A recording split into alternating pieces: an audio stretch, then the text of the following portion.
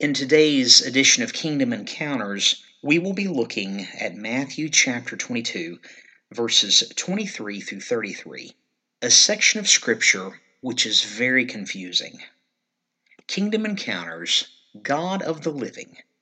Matthew chapter 22, starting with verse 23.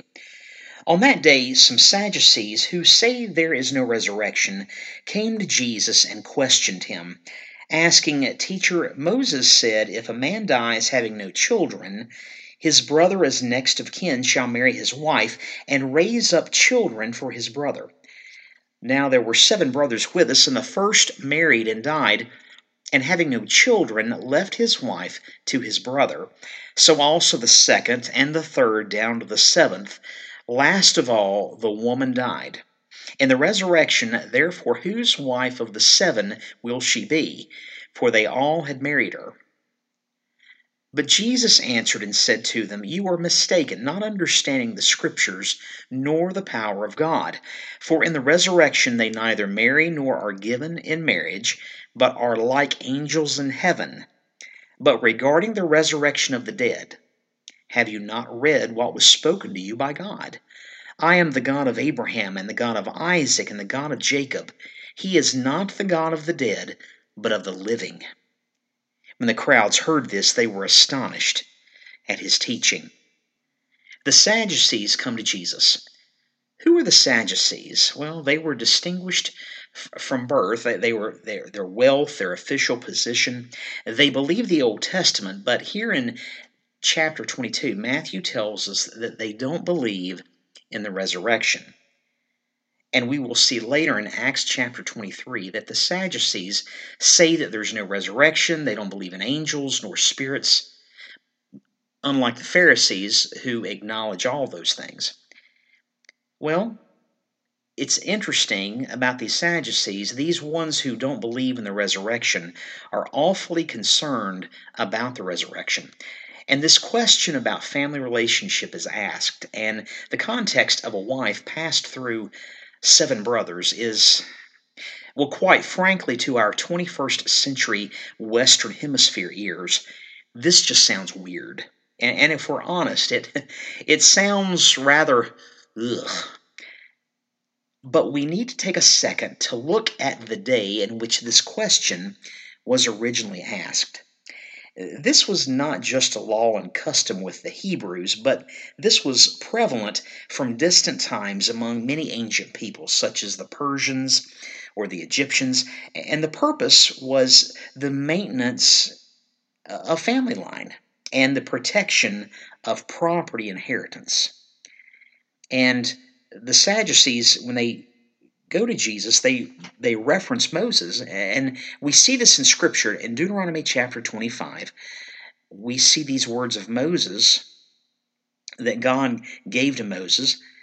When brothers live together, and one of them dies and has no son, the wife of the deceased shall not be married outside the family to a strange man. Her husband's brother shall go into her and take her to himself as wife and perform the duty of a husband's brother to her. It shall be that the firstborn whom she bears shall assume the name of his dead brother, so that his name will not be blotted out from Israel. And there is a provision given in Scripture for this to be undone. But the point is, these Sadducees want to press this scenario for discussion, really wanting to put Jesus on the spot and for him to shoot himself in the foot and the promise of the resurrection in the foot, so to speak. So the Sadducees present this scenario, which is a far-fetched exaggeration even by those cultural standards.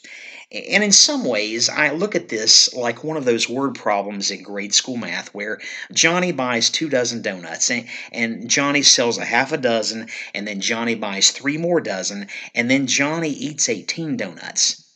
How many are left? And what did Johnny pay for them? And rather than work out the actual math problem, I get hung up on Johnny eating 18 donuts in one sitting. The Sadducees ask the question about the resurrection.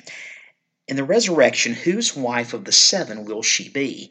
For they all had married her. And Jesus replies, in the resurrection they neither marry nor are given in marriage, but are like angels in heaven. Jesus replies to the Sadducees in verse 30 regarding the woman and her seven husbands. In the resurrection they neither marry nor are given in marriage, but are like angels in heaven. Like angels, not angels. What are angels again? Well, angels are created beings. They are heavenly messengers and servants which we see throughout the Bible. And according to Scripture, angels are different than we are. David asks the Lord a question way back in Psalm 8. What is mankind that you are mindful of them? Human beings that you care for them. You have made man a little lower than the angels, and crowned man with glory and honor. The Bible shows us that man and angel are different. Man is not a cocoon, man is not a chrysalis for an angel. We don't ascend to the state of angel when we die. Contrary to what some TV writers or songwriters might say, we don't become angels when we die. So, the big question, what does this passage say about marriage and the resurrection? I'm going to answer that. We need to go back to Genesis chapter 2, where we see the first picture of marriage. In Genesis chapter 2, verse 18, we read, "The Lord God said, It is not good for the man to be alone. I will make him a helper suitable for him. So the Lord God caused a deep sleep to fall upon the man, and he slept. Then he took one of his ribs and closed up the flesh at that place. The Lord God fashioned into a woman the rib which he had taken from the man, and brought her to the man. And the man said, This is now bone of my bones and flesh of my flesh. She shall be called woman, because she was taken out of man. For this reason a man shall leave his father and his mother, and be joined to his wife, and they shall become one flesh." This is a relationship where two are joined together as one. We flash forward to the New Testament. The picture of marriage represents Christ as the bridegroom and the church as the bride. Paul tells us in Ephesians chapter 5, starting at verse 25, "Husbands, love your wives, just as Christ also loved the church and gave himself up for her." A sacrificial love, husband loving the wife, just as Christ loved the church. And then a little later in Revelation chapter 19, we see a picture of the marriage of the Lamb. A voice from on high tells the Apostle John, there in Revelation 19, verse 7, "Let us rejoice and be glad and give the glory to him, for the marriage of the Lamb has come, and his bride has made herself ready." And then the voice says to John, blessed are those who are invited to the marriage supper of the Lamb." This is why marriage is serious. The joining of husband and wife is an earthly picture which should point to Christ as the bridegroom and the church as the bride of Christ. And in the same manner, this picture of Christ as the bridegroom and the church as the bride of Christ is the model for the joining of a husband to a wife. This is why marriage is serious. Any other union is a distortion of this biblical picture. Any other union is a distortion of this biblical picture. It's kind of like that angel picture from a moment ago. A lot of times we make up our own answers if we don't know the full picture. We distort the biblical picture when we change relationship factors and parties around.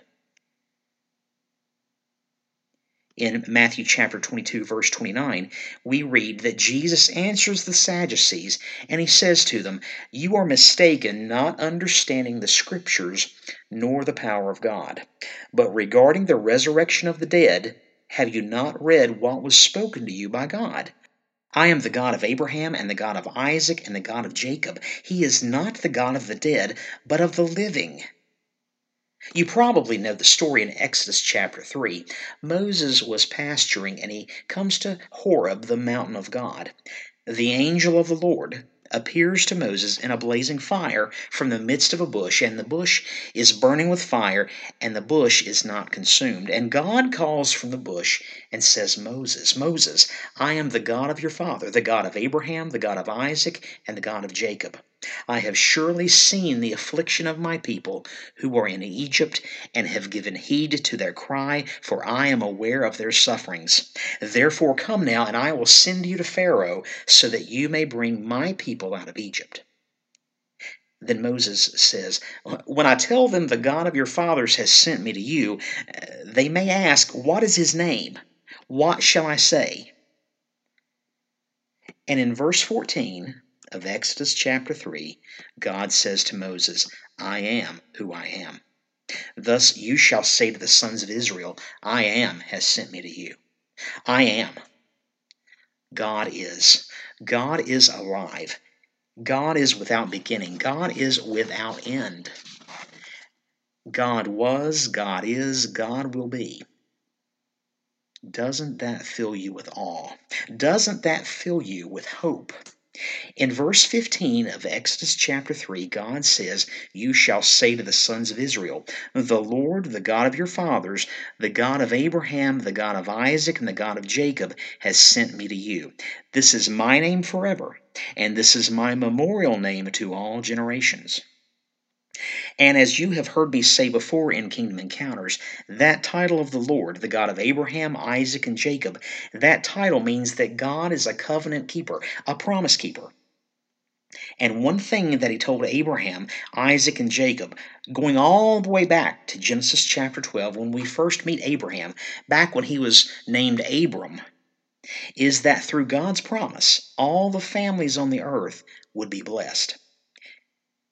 So we go to the last book in the Bible, Revelation chapter 21, and we see these words of John. Revelation 21, John writes, Then I saw a new heaven and a new earth.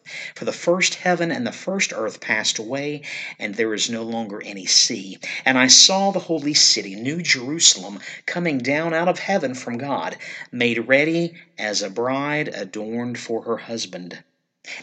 And I heard a loud voice from the throne saying, Behold, the tabernacle of God is among men, and he will dwell among them, and they shall be his people, and God himself will be among them, and he will wipe away every tear from their eyes, and there will no longer be any death. There will no longer be any mourning, or crying, or pain. The first things have passed away. And he who sits on the throne said, Behold, I am making all things new. What was told us back in John chapter 1, verse 14, regarding Jesus, the Word made flesh, that the Word became flesh and dwelt among us, is now fully realized. That word tabernacle means to dwell with.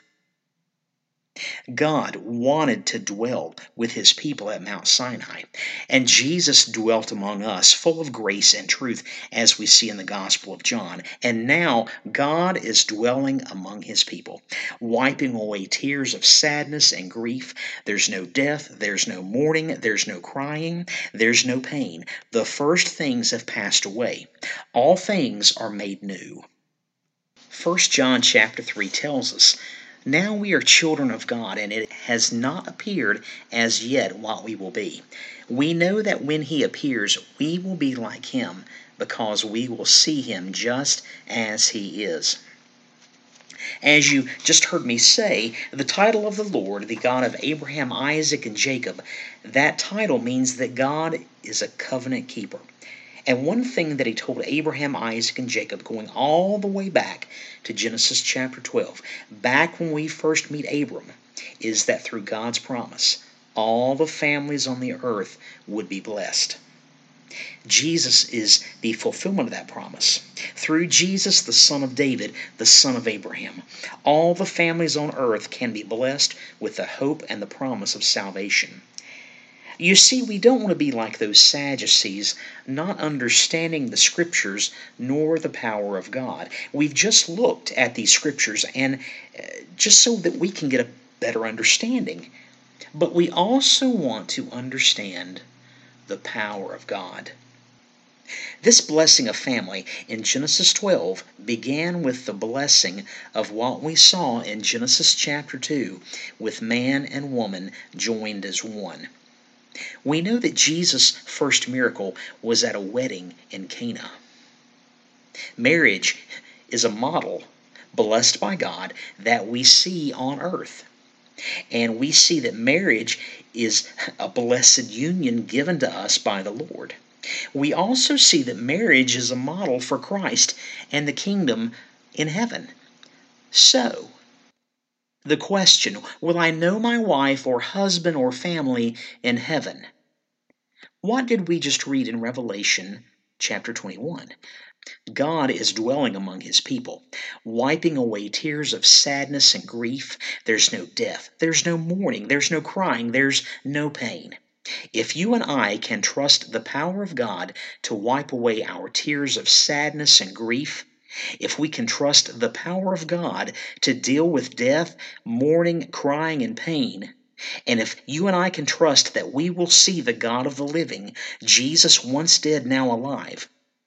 You know, there's a lot we don't know, but this I know. If you and I can trust the power of God to do all of that, we can trust the Lord who holds our future with the future of our most cherished relationships that we've had here on earth. Let me say that again. We can trust the Lord who holds our future with the future of our most cherished relationships that we've had here on earth.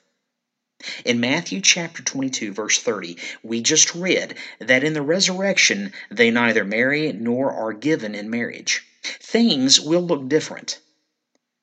But we can trust the Lord who holds our future with the future of our most cherished relationships that we've had here on earth. Because He has blessed marriage and He has blessed every family on earth way back with His promise to Abraham a long, long time ago. Because of all of this, you and I can trust the power of God. And here's something else. If we can trust the God of the living with the resurrection, we can trust Him to deal with our sin. Everyone needs salvation because we've all sinned. The price, the wage of our sin is death, but the free gift of God is eternal life through Christ Jesus our Lord. Jesus, by dying on the cross, paid the price of the wages of our sin. God showed us His great love by sending Jesus to die for us while we were still sinners. And if you and I can come to the place that we understand that as sinners we deserve death and that we need a Savior, and if we can step past our pride to trust in Jesus being the only one who could die for us and be restored to life, Jesus the first in the resurrection, if we can confess our sin and our need for Him, if we trust in that and have the belief, we have the faith that Jesus can pull all of this off, this brings us into a relationship of peace with God, the God of the living.